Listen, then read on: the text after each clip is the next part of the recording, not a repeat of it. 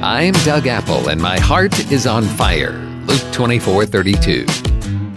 We talk about being led by God, but what does that look like in real life?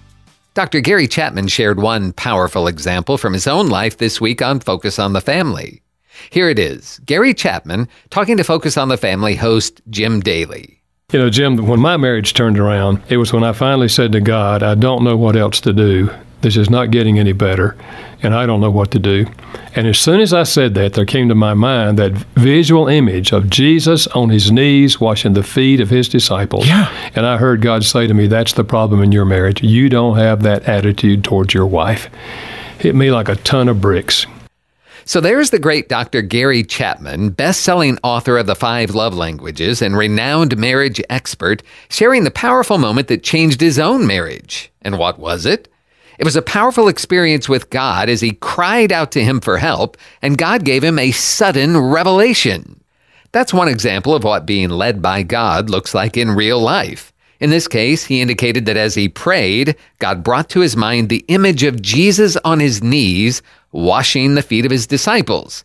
And then he says that God delivered these words to him. That's the problem in your marriage. You don't have that attitude towards your wife. And it hit him like a ton of bricks. And that's how God often does it. As we seek him, even cry out to him, at some point he gives the direction we need. And it can happen in a variety of ways. Of course, not every whim that pops into our head is from God. It needs to be balanced with Scripture and with the wisdom of other believers. But our goal is to seek God and learn to hear him when he leads, whatever form that takes.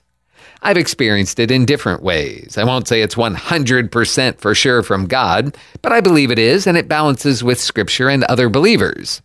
Of course, I guess thousands of times I've received God's direction from Scripture and from godly teachers and preachers and authors and friends. Other times it has come from what I call guiding words, where certain words just hit me, as Dr. Chapman said, like a ton of bricks as they popped into my head. Often that's happened during prayer, but often it's happened seemingly randomly. I'm doing something else, then bang, guiding words come powerfully into me. And other times I think God has led me simply by raising up a conviction inside me. I must do this. I love what it says in Isaiah 30:21 in the good old King James. Thine ears shall hear a word behind thee saying, this is the way, walk ye in it. That's one of the great benefits of being a Christian, of being saved, of being in a right relationship with our Creator. We can seek him. We can come boldly before his throne. We have his Holy Spirit inside of us, and he will lead us in the way we should go, a lamp to our feet and a light to our path. It comes in different ways, but as believers, we can bank on this fact. One way or another, God is going to lead us. He's going to say, this is the way, walk ye in it. May God bless you today. I'm Doug Apple.